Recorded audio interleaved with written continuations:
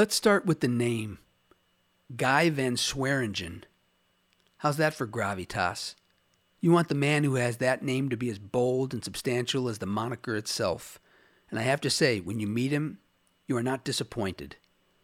He's one of the co-founders of a Red Orchid Theater, a director, and maybe above all, an actor seemingly incapable of a false move.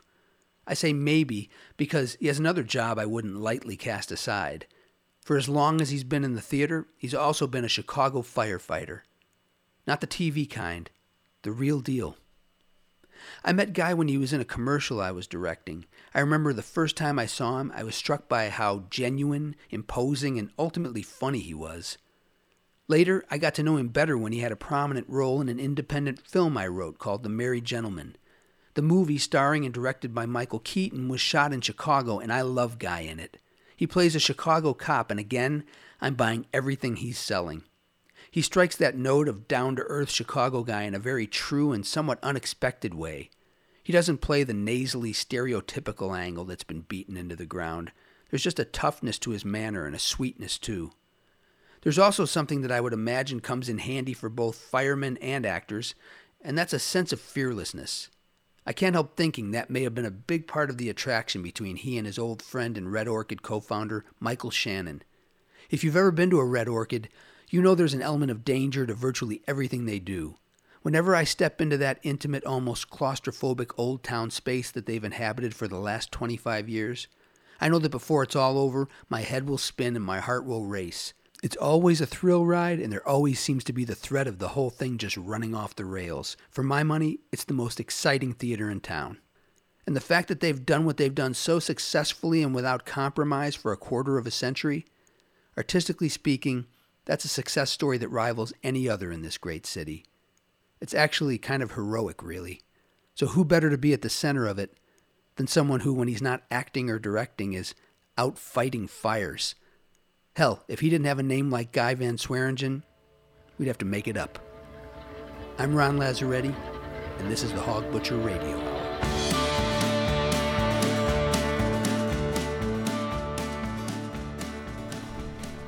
So, Guy, I was trying to remember if we first met doing a commercial or if we met on The Merry Gentleman. I do remember the commercial. It was a spec thing I think you were putting together, and we taped that commercial out at the Gary Airport. Yeah, that's right. In which I think there was only one terminal for the Hooters jet that would go back and forth from the Gary Airport to, I guess, to a Hooters in Las Vegas maybe or somewhere. I don't know. But no, that was the commercial was before we ever got going on Merry Gentlemen. So. That's right. Yeah. That's right. Yeah. So, were you an actor or a firefighter first? I was an actor first. I was, well, look, I'm born and raised in Chicago, and I grew up on the north side, kind of a latchkey kid, you know, without any parental supervision and kind of running all over, sneaking on the L trains and running around Wrigley Field, back when you could do that as a kid.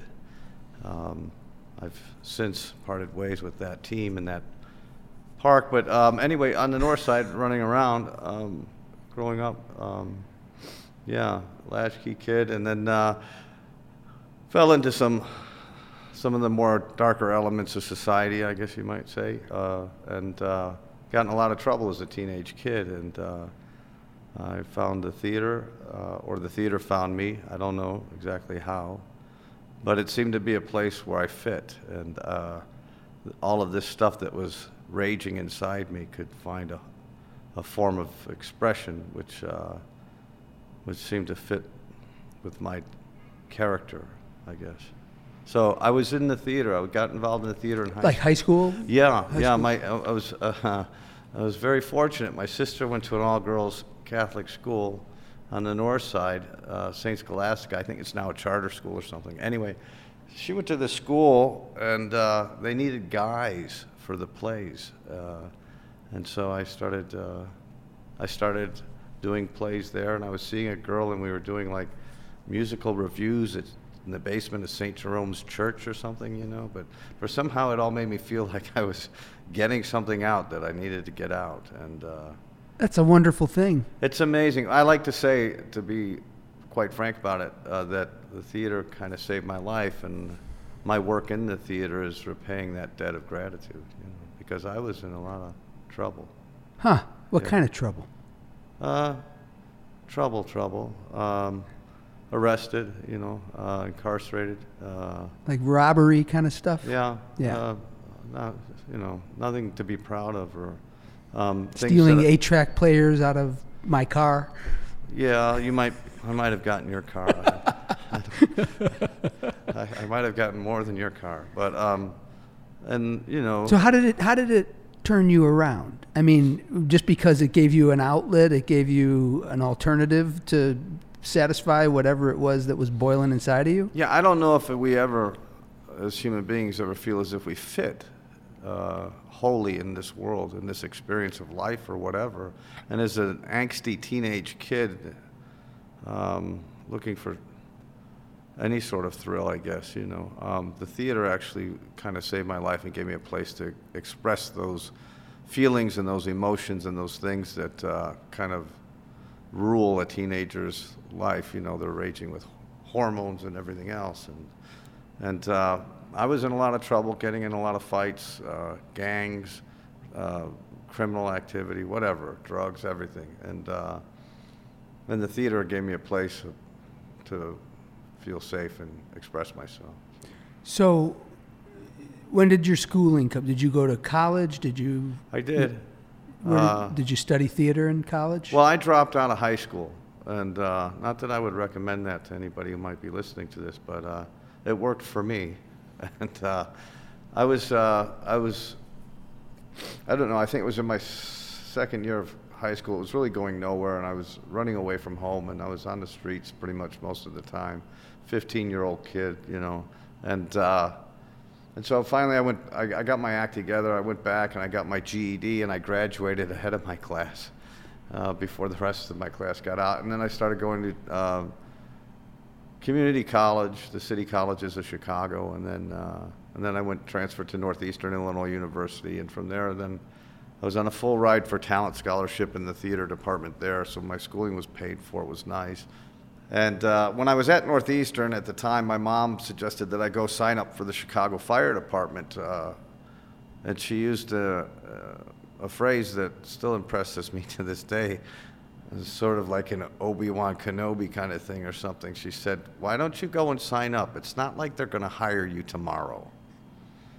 And I said, because I had a head full of big dreams, you know, and I was going places, man. And but I went and I signed up, you know, just to see what would happen. And I signed up, and sure enough, it took about 2 years. And as I said, I transferred over to Loyola and was a theater major at Loyola University when I got the call from the fire department. Now, mind you, I'd been in college for about 5 years at this time, and I wasn't getting too far. Me and organized sort of learning don't jive so well, but me and experiential learning do really well. So I'm street smart in that respect, you know.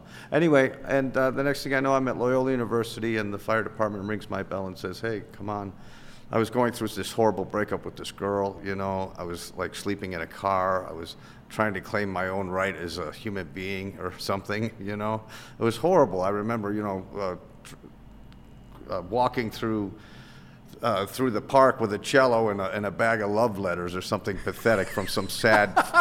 Yeah, it is. It's laughable. It's a cello and some bag of love letters or what have you that Wow. were written between me and this girl at the time. Anyway, I wind up living in my car. I get the call from the fire department. My school career is going nowhere. I say, well, fuck it. I'm going to go be a fireman. And sure enough, I wasn't sure what to expect, but I got down there to the intake area or whatever, and there were like 200-300 of us standing around, and, you know, guys from all walks in the city here in Chicago. And all of a sudden this guy comes out with this thick Chicago accent, and he's like, "Yous guys are the cream of the crop. You're the best of the best. You're all going to be firemen. Now, some of you are going to start right away. The rest of you, don't worry. We'll see you in January." And they saw me in February, but I became a Chicago fireman. My sense is that must be an adrenaline freak. You know, between firefighting and throwing yourself out there on a stage, Yeah. like, they both kind of, I mean, obviously firefighting is a much more, in its own way, dangerous, thing. It's a life or death situation. Well, there have been studies, maybe a Harvard study or UCLA study, I can't remember now. Years ago I heard it, and they said that the adrenaline surge of a firefighter and an actor going out on stage for the first time on an opening night is quite similar. I'll bet, yeah. Yeah. But for me, am I an adrenaline junkie? Look, my mom, had me in the early 60s back when she was smoking Pall Malls and drinking martinis every day. I'm sure my adrenaline was pumping from the womb on. I don't know, what goes on here? We're all chemically based creatures, right? I mean, those chemicals coursing through your system can have an effect, and maybe, yeah. But am I an adrenaline junkie? No, I just enjoy life and what it's giving us. At some point, I want to double back and talk about how the theater began and all that. But you've been one of the founders, the artistic director in the past. You've directed, you've performed, and how do you make that work with life as a firefighter? Yeah, well, I have a full career as an actor, along with being part of the group here at Red Orchid, and with that full career as an actor, I've had to say no on many times, to opportunities, whether just to audition for possibilities, knowing that I couldn't fulfill a commitment should they need me or want me to be part of it. Should I be so honored, And then with the theater, that's the whole reason, that's part of the reason why it's a good segue into how the theater got started, because it's difficult to be an actor and have the career of a firefighter with the demands of both of those schedules. And so it was fortuitous to sort of venture into my own and out into my own and start a theater so that I could have a theater that would be obliging to a fireman's schedule, And so, you created a situation where you could essentially build your own Sunday a little manifested a destiny in that respect. Yes. Right, and put yourself in charge of it. You're not just a guy who's in a theater. You're a guy who's basically part of running a theater. That's right. So it's your ball game. In a way, yeah. It was, in a big way, starting out, It's far beyond my reach now. There's a lot of people involved, and it's grown, and it's been a lot of fun to see that happen, too. 25 years. 25 years. My sense is that you and Michael Shannon became fast friends and co-founded this theater, back in the early days. Was it the two of you guys? Do I have that right? Well, there were some others involved, but Michael and I did become fast friends. We met taking a scene study class together, working with Jane Brody at the time. And we met and became kind of fast friends through that experience, that class. And then a little while later, I decided, along with another friend of mine back from the Northeastern Illinois University theater days, decided that we wanted to do this play, The Connection by Jack Gelber. And we really wanted to do it. We didn't know how we were going to do it. I looked around town trying to find a place to rent to do this play, and he was going to direct it. And he did start out as the director, although halfway through the process he switched hats and became the musical director. And Richard Katofsky came in from the Mariachi Theater and directed us to opening. But anyway, but Michael was always there, kind of present and around when we were putting this all together, and we found the space down here and built it out. And over the course of about 6 months, rehearsed a play, built a theater, and opened it, and with all of the trials and tribulations of that, I had like a caste rebellion and people walking out, drawing lines in the sand, and, it was pretty riotous experience just getting that first play up here at Red Orchid. And Michael was part of it. He helped run the box office. He, helped with the poster design, and he actually did the next offering at the theater. See, there's like that spirit, which is I always find enviable, that put a show on in the barn kind of thing, which seems like this was born out of it. And then I was reading a thing It was in the Tribune, I think, right when you guys were opening Trader, and it was just a thing that Michael had said when he was talking about how I think it was an article about something else, but he was talking about the genesis of the play, and he said, Guy really wanted to do Ibsen's An Enemy of the People, and I thought it'd be cool to do a modern version of it that maybe it'd be a little more accessible, and I thought Brett would do a hell of a job writing it, so I said, if you write it, I'll direct it, and that's what happened. And I thought, that just sounds like, I know that's probably in its own way an oversimplification. No, it hits the nail right on the head, Ron. It really does. It just seems great that to be able to have that kind of, you do this, I'll do that, my mom will make the costumes. It's synergy. Yeah. And when synergy is happening, when a force of energy is passing through, it's nice to take notice of it and get hold of it and be part of it, you know. Well, it seems like you've designed the place to some extent for that kind of synergy, to have the people to do that. To try to facilitate it, for sure. Yeah, now, do we always cotton on to what energy is pulsing around us and, you know, through us or what have you as artists? Not always. But do we always work to find and embrace those insightful moments? Absolutely, you know. Now, that doesn't sound like the talk of a fireman, but there you have it. I'll say to you, first, I'm always a little bit nervous when I go to a play at the Red Orchid. I'm always... As you should be. I'm always a little uncertain what I've gotten myself in for. And, you know... It's because it's like pulling yourself up to the table and there's a bunch of food and there's covers on top of everything and you're afraid that there might be something that you might offend your host by not wanting to eat or something. That's what you get when you come to Red Orchid, right? Well, I think the first Red Orchid presentation I saw was Mr. Colpert. And German existentialism. Yes, right. And it was wildly entertaining, also wildly unpredictable, and it was the kind of, as I recall, after I don't know how long, a dead guy falls out of an armoire, and at some point everybody ends up naked, I think at the end, and crying. Naked and crying. As you do when you're in an existential German play. Exactly. Yeah. And I just remember thinking, what the hell? It just had this kind of like, and it was the first time I'd seen Michael too, who came across as truly dangerous, you know, particularly in that production. But I just remember thinking, holy mackerel, they're definitely a provocative group of people here. And it seems to me that to some degree, I'll jump years later, I went to see The Nether, which you were in. And how would you describe that production? It's about virtual... It's about virtual worlds, creating a man who's created a virtual world with which to sort of to try to temper his proclivities, which are not... they're unsavory proclivities. Well, yeah. A place where he can experience his virtual world without having to act out things that are not acceptable in our regular worlds. And I remember stopping to say hello to you after the presentation, and I've seen you after plays like that before, and you were very tapped.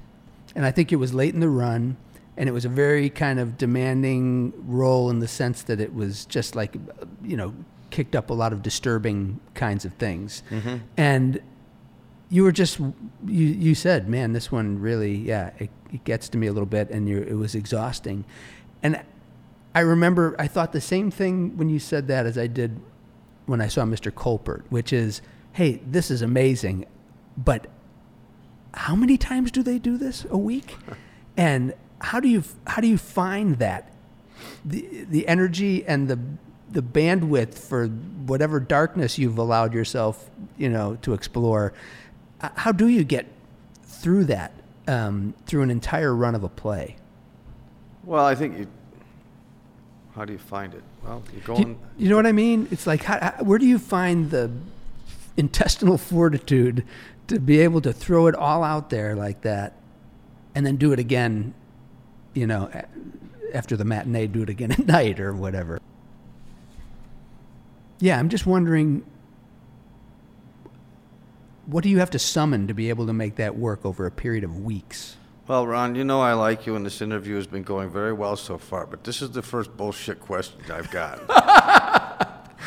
And all I can tell you is I have no answer for you. We just do it. I mean, it just...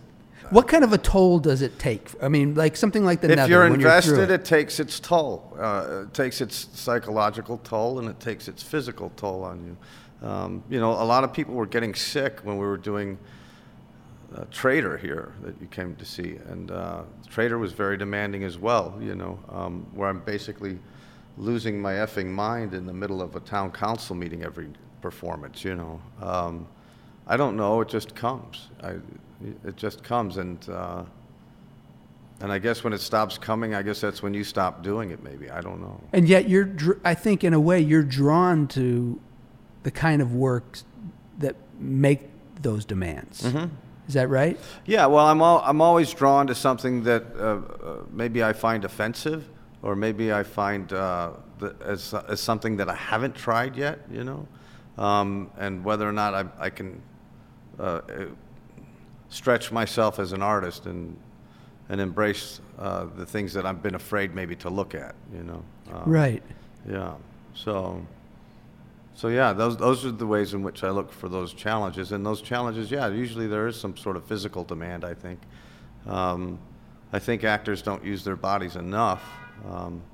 Although I know there was some, I know some theater history, and I know that Edwin Booth was very physical, and John Wilkes Booth was very physical, and Edwin Booth was very, mannered, and they didn't necessarily care for John Wilkes Booth's physicalisms in the theater or whatever. Is that a word? I just said it, so I'll make it a word. But anyway, yeah, no, I think that to be tested physically, to test your mental and your physical metal. Yeah. My words are escaping. Yeah. Metal is sort of what I look for, when looking for what's next, I guess. I heard, I don't know, is there a quote or a slogan that you guys have had in the past? I heard this line, and I don't know even who to attribute it to. That basically said the theater is about doing theater that comforts the afflicted and afflicts the comforted. Yeah, that's I love that. That's from Artaud, I think, and the theater of cruelty is where I believe that originates from, and I like to think that we do some of that to the best of our ability. Have people feel Look, when we built the theater, we had these seats, these ass breaker seats, I called them, because it was so uncomfortable to sit there and watch because there was no padding really, or the padding had been worn out of them. And I thought, we got to take care of the people who are coming to see this show. Let's put them in some nice cushioned seats. So we were trying to comfort them and afflict them at the same time. So anyway. So you are in the same space that you've always been in, correct? Mm-hmm. Mm-hmm.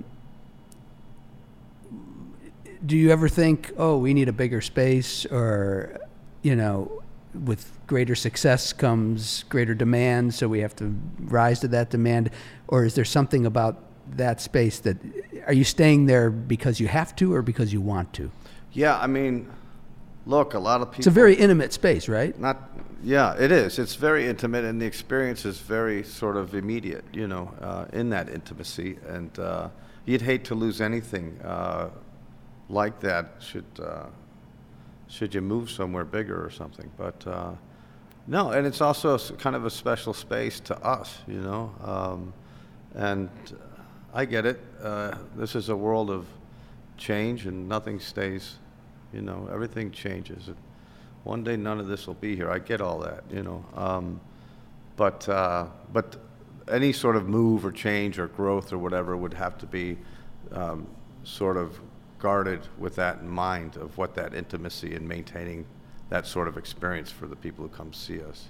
I mean, wouldn't it be like wouldn't it be fucking awesome if you could just right now today go walk into the Cave Club or whatever that was where the Beatles played in Berlin. Oh, the Cavern Club. Yeah, the right. Cavern Club. Wouldn't that be awesome if you could go walk in there today and have that experience of what those people got back then? Right.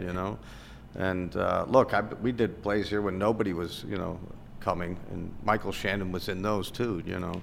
And so it's interesting to see people discover us for the first time and really latch on to what the experience is here at the theater. Well, it seems, for my money, the intimacy of that place is part of the allure. I mean, especially given, like I said, I think there's an element of danger in most everything that you guys do. Sure. And there's something about not having the safe distance that you have in many other theaters to more viscerally experience that danger, Right, right. It's sort of right in front of you. It's almost in your lap, depending on where you're sitting.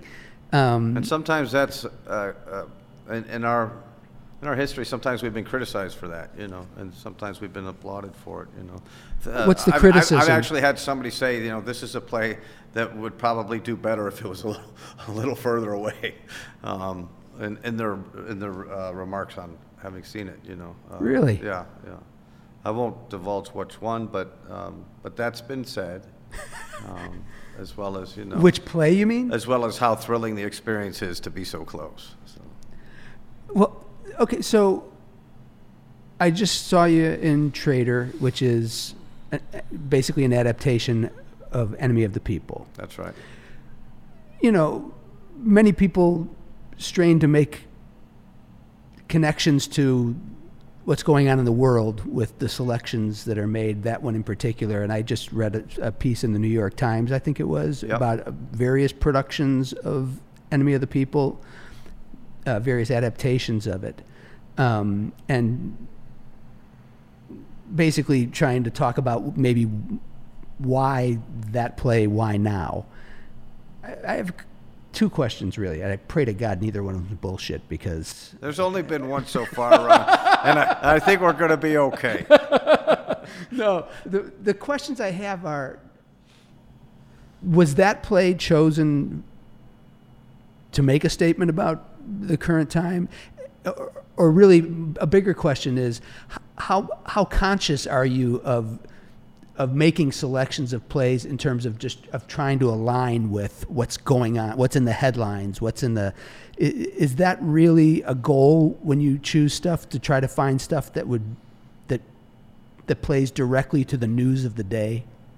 Well, when you're assaulted, when somebody assaults you, you become a victim of some order, and it's hard. It's hard to walk down the damn street without feeling as if you're not constantly being assaulted by a society of ignorance. Now, how that carries on and the choices we make here at Red Orchid, or at least for my own, I always am sort of focused on what the body politic is saying, and how we're participating in that dialogue or whatever, in that conversation. Because I'd like to think that it's more than just two people talking. I'd like to think we could all talk and listen to each other. But that's part of what the choice in doing that play was. It's about a lot of people talking and not necessarily listening to each other. And I'm kind of beyond words to express how I feel about that in our culture as a whole. And I don't care what side of the fence you're on, how far left or right you want to be. Someone's got to get to the middle, or we're all fucked. Mm-hmm. So, so I'm not going to stand there and tell you that I hate this person and love that person, or love that person and hate that other person, because then I'm just feeding into all that bullshit, And I'm not talking about sitting on a fence either, but I'm talking about asking people to really sort of experience each other's experience. So. And the communal aspect of the theater, in a sense, gives you that opportunity to bring people together to make that point. Absolutely, yeah, and it's especially in an ensemble-based theater, which is what a Red Orchid is. We're a group of artists, and we've all come from all different walks, and we all have our ideas, and it's how we share those ideas and championing each other's ideas into reality, into reality for the stage. And then just hope that an audience, can cotton to it, or appreciates, or at least appreciates what's going on, Look, a good critic is not always the one who says, oh, it's a great show all the time. Sometimes it might be not their cup of tea. And a good critic will say, this isn't for me, but you know what? If you're into this is really, I think they're doing an awesome job of doing what this is, And you don't find critics doing that anymore. Yeah. I don't think, so. Yeah. Well, I guess the other thing about Red Orchid is it just seems like you guys have been very uncompromising. Which to me in a way makes your success over that period of time even greater. What have you had to do to survive 25 years as such an uncompromising artistic entity? Are there any did you always do the same amount of plays every year? How have you kept the doors open all that time? Well, through a lot of the early years, it was sort of a place where we produced plays when we were inspired to produce plays. And so sometimes that inspiration was a little long in coming, because we didn't want to do anything that we didn't believe in or do anything just to do something and provide programming just for the sake of providing programming or what have you. And so in the early years, it was slow going, but it was all very inspired, And I'd like to say all of the work here has always been inspired, and slowly but surely we grew in a way in which we could continue to be inspired as we did more work. So I don't know, did I answer that? Yeah, and critics, okay. Yeah. Do you have a relationship with the critics at all? I try not to. But have you had full success there, or? I try to keep it on the square, I'm not one to rub elbows with people just to try to influence, I don't know. Or how much do you think the reviews influence the success of what you guys have done? They've had a lot to do with it over the years, and now, being the size that we are, we've sort of we're maxing out now on our subscribers, and we've got people who are loyalists, so it doesn't have as much of an influence on us as it once did, say. But I always am anxious for enlightened feedback, provided that the source is an enlightening source. So are you still an active firefighter? I am, at least until November. What happens then? I think I'm going to retire. Really? I think so, yes. And how will that's my plan right now. There's shows in town, Chicago Med, Chicago. You've been on Chicago Fire. I was on the pilot, actually. Yeah, and later too, no? And I was on a couple of episodes in the second year of the run of the thing, yeah. I'm trying to remember, did you play, what roles did you play? I played a chief, I think, from a suburban fire department whose daughter was getting involved with romantically involved with one of the leads in the Chicago firehouse. Yes. And they were having sex in a coat room or something at one point, I don't know. The demographic for the Chicago Fire show is high school girls, so they want to know who's dating Lady Gaga. I don't know, but I had a lot of fun doing that show, and I think it's a great show for this city, without a doubt. Oh, no question. Yeah. Now, you've probably been involved with other shows that have come through the city or films that have shot here. Any particularly memorable experiences in that arena? Well, beyond our own shared experience, which is very memorable. Yeah, I've had great fortune to work with some really interesting people and some really well-known people. Just recently, I filmed a science fiction thing that's going to be coming out in August in the summer with the director Rupert Watt who was very. I felt I had a very nice experience working with him in that project, and then our experience, of course, in working with people like Michael Keaton and Kelly MacDonald and all of them. It was a very bonding kind of experience to do that project with you and everybody else who was involved, you know. Yeah. Yeah, because we're kind of like family when it comes to that. Yeah, it's kind of funny, isn't it? I mean, I find that about... It is funny, but this is the thing about human interaction, isn't it? I mean, look, we're traveling along, and sometimes you meet somebody and you're like, whatever, that guy, you know.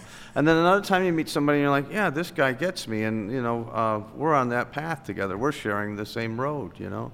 And it's kind of, life is funny that way, I think, you know. But I feel like, you know, when those experiences happen, like what we shared, you know, doing Merry Gentlemen or whatever, I think, you know, you appreciate. Well, you know, film is certainly like this, and I have limited experience in the theater, but the experience I have, there's that feeling ultimately like you've just gone to camp with everybody. Yeah. And it's funny because I even noticed this on... And I like going to camp. I do too. and I noticed this even doing a commercial shoot. But over the course of a week or two or something, it's the only job where it's like, when it's all over, people are hugging like, you know, I mean, we made a commercial, but we're hugging because there's that kind of, you're your own sort of merry band, you know, of people. You're either in your theater space where you're kind of working things through and being very intimate, or you're out in the world in this kind of parallel universe where you are at a place that's been shut down. It's probably 3 o'clock in the morning, and you get this feeling like you're this traveling circus, right, you know? I mean, are you drawn to that kind of? I am, most assuredly. I am.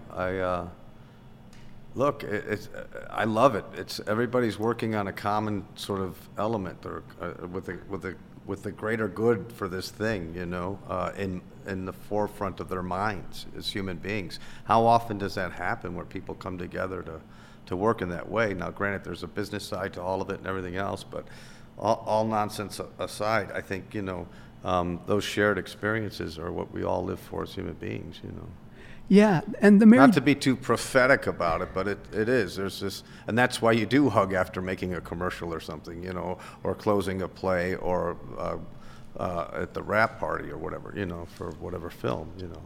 Well, you work on a film. Let me turn it around a little bit, because you work on a film, and then, you know, maybe sound didn't get something that you wanted the way you wanted, or you want to throw a wild line in or something, and you hadn't seen the actor since that experience, and then they come, you know, 2-3 months later when you're in post or whatever, and it's like, I miss this guy. You're absolutely right. I mean, well, and depending and those feelings are real, and we can validate those feelings, can't we? Absolutely. I mean, yeah. I mean, The Merry Gentlemen, the actual shooting of The Merry Gentlemen, while it had its difficulties, was actually kind of a wonderful experience. I mean, it was a little weird for me because I don't want to get into that whole story again, but I originally set to direct it. My appendix ruptured, and that was that. Michael Keaton ended up directing it. And that was that. It's true. I mean, it was just like probably the worst case of bad timing I've ever experienced in my life. But the actual experience, and I think this is interesting too, because I felt, as the writer of that piece, I felt like ultimately I was treated like a playwright, which is different than a screenwriter. You know what it's like in the theater. You know what it's like. I mean, oftentimes when it comes to movies, and movies particularly, I would guess, because TV is a little bit writer-driven. But in films, you know, you don't always have the writer sitting around. No, there. I don't think the screenwriter hangs out like we were fortunate enough to have you. Well, it was a great experience for me too. And actually, Michael, I mean, things during the filming were great. The post-production of it was kind of a nightmare.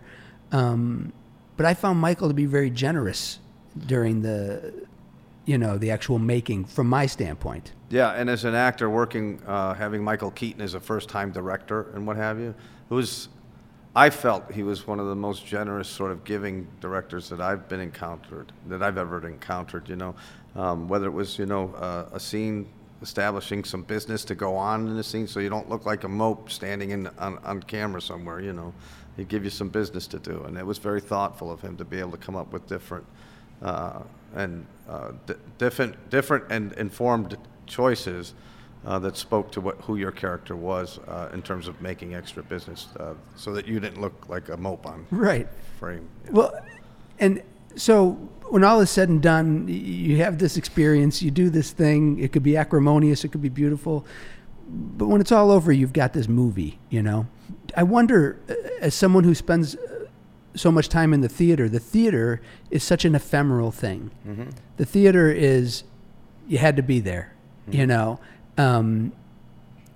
How does that make you feel sometime as an actor? You know, like I said, when you're working on a film, you have this piece that lives on. Yeah. Well, let's put it in perspective, Ron. Mm-hmm. We're on a rock, floating in something called space, traveling at a speed that nobody has any fucking idea exactly how to quantify. So when it comes to living on, I think we all have a lot of notions about that, but ultimately we're part of the nothingness of everything. And in that, I guess I'm saying, yeah, it's fun to go and watch yourself in a film later on, but it's also fun to think back of those in terms of the theater experience of what those were, you know, those shows that you did, you know. But ultimately, in the long run, people got to get their heads out of their asses. The feeling that you're watching something that only the people in the room are sharing in that particular way that night seems like it has. Yeah. Oh no. Yeah. Music, all of our experiences. You know, you can't hold on to any of this shit. You know, and yet at the same time, it occupies space in our conscious, in our hearts. You know. Does the audience affect the performance? My favorite experience in the theater is an audience that's quiet in the beginning, and everyone's like, you know, you come backstage after your scene or something, and everyone's like, oh man, they're awfully quiet, you know. And it's so interesting how the psyche automatically tends to think that that's negative in some way, you know. And so my favorite is the audience that's quiet in the beginning, and then by the end of the show they can't contain themselves, you know, because they've been listening all along, you know. And if you play into that darker side, then they'll be quiet at the end of your experience. So that's they do inform what you do, and it's nice to have them participate, you know. You've often done stuff outside of Red Orchid too, right? That's right. What's that like when you walk into a different kind of a situation than the one that you've generally controlled till now? Is that a difficult thing to adapt to? Is it? It can be. I mean, the energy is different everywhere you go, and I always like to demand a certain kind of experience look, it's a play, it's not a drag, you know, and I like to make sure that I know that we're all playing, you know. Not that I have control over what other people do by any stretch of my imagination, but I do demand that the experience is real and that people aren't just showing up for a job. I demand it from myself, and if I do that with myself, if I throw all of myself and invest all of my being in everything that it is that I do as an artist, then I can demand that others around me participate to that degree as well, you know. Otherwise, the experience is just not worth it, you know. So it's been fun working in other theaters like Steppenwolf or the Goodman and having those kinds of experiences in those bigger places, you know. Right. I've been fortunate. I've been in a couple of really nice shows in those places. So. Do you have a favorite show or a handful of favorite shows that you participated in, either as a director or as an actor, in whatever capacity? Yeah, well, Victims of Duty, which is from the Theater of the Absurd by Eugene Ionesco. It's probably his most personal play, and I just think it's a fascinating piece of writing and an absurd theater. That's probably one of my favorites, if not my most favorite play. It's pretty complete in a way in which I find the theater sometimes lacks. And then I really enjoyed Time of Your Life at Steppenwolf. I enjoyed Simpatico here at Red Orchid, and so there are and Caine Mutiny Court Martial here at Red Orchid. There are experiences that are maybe a little broader or a little stronger in my memory than others, but I've loved them all. They're like my children, little pieces of my soul or whatever. You know, it's fun. Simpatico was another great kind of wild and unsettling kind of show where you think it's going this way and it's kind of taking unpredictable turns. You know, at the time too, I think people like critics like Chris Jones or whoever tried to make a parallel to the relationship of the characters in the movie to your relationship with, like, you were in the play with Michael Shannon. Yeah. They tried to draw parallels between, actually, I had a piece of it. He actually said it in a complimentary sense, but he said, to measure the guts of both Shannon and Guy Van Sweringen, I'm going to go back to that, the underappreciated actor, I wonder if you feel underappreciated, who splits his time between the Off-Loop and fighting Chicago fires, even as his longtime, once inseparable pal splits his time between Off-Loop and Late Show with David Letterman, that they are each so willing to confront their own inevitable baggage. Is that what you thought you were doing with that play? Well, no. No, well, look, that's the nice thing about being part of an ensemble is that we have been around and together for a long time, and so it's nice to be able to take certain liberties or to cut past any sort of niceties that you might find that people put on in encountering each other through a rehearsal process of a play. So here in the ensemble, we all kind of know each other's bullshit, and so it's good to sort of get up there and just get to work and go at each other, and tell that story, and I don't ever feel underappreciated. No? No, I mean, I have a very rich existence, and I'm very happy with what's here, and there'll be more. You're a Chicago guy. That's right. Was there ever any chance of you going anywhere else? New York, Los Angeles? I mean, what's kept you here? And was there ever a time when you thought, I should go try my luck over there? Yeah, what's kept me here? Well, the lake is amazing. Lake Michigan is really an amazing force. And every time I look at it, I fall in love all over again with this silly city, The lake is amazing, but what's kept me here? My job, of course. I'm a duty to that, to my existence, and the theater, being part of this theater. And I don't know that I really. I don't know. I am a Chicago. I'm born and raised here. I don't know that I fit as somebody who comes to Chicago, gets a career going as an actor, and then travels on to L.A. or to New York or whatever, and their career and their horizons continue to broaden or whatever. I think I'm more local in that respect, and I'll go to those places if they need me. I'm not going to go there because I want them.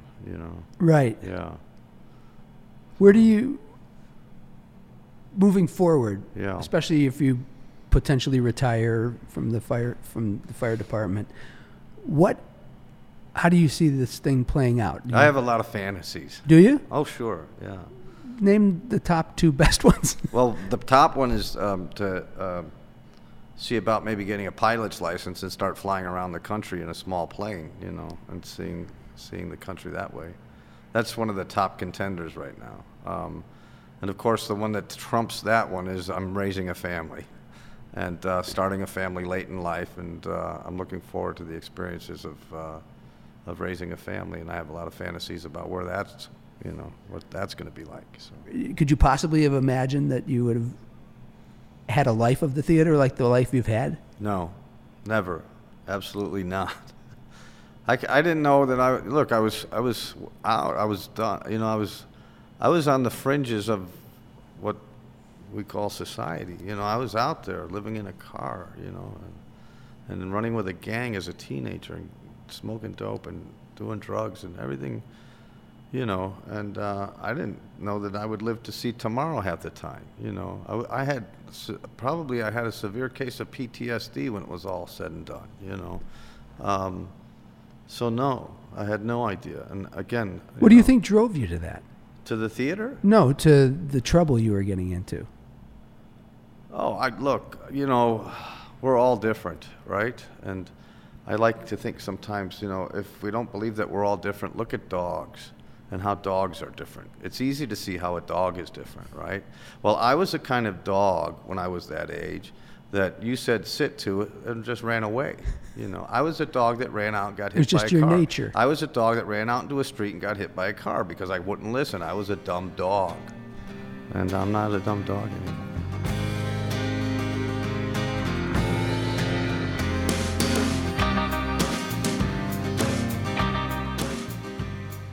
If you've never been to a Red Orchid Theater, I highly recommend you give it a go. That's a Red Orchid on Wells Street in Chicago. That's our installment today of the Hog Butcher Radio Hour. My thanks to our guest, Guy Van Swearingen. And of course, as always, thanks to you for listening. Until next time.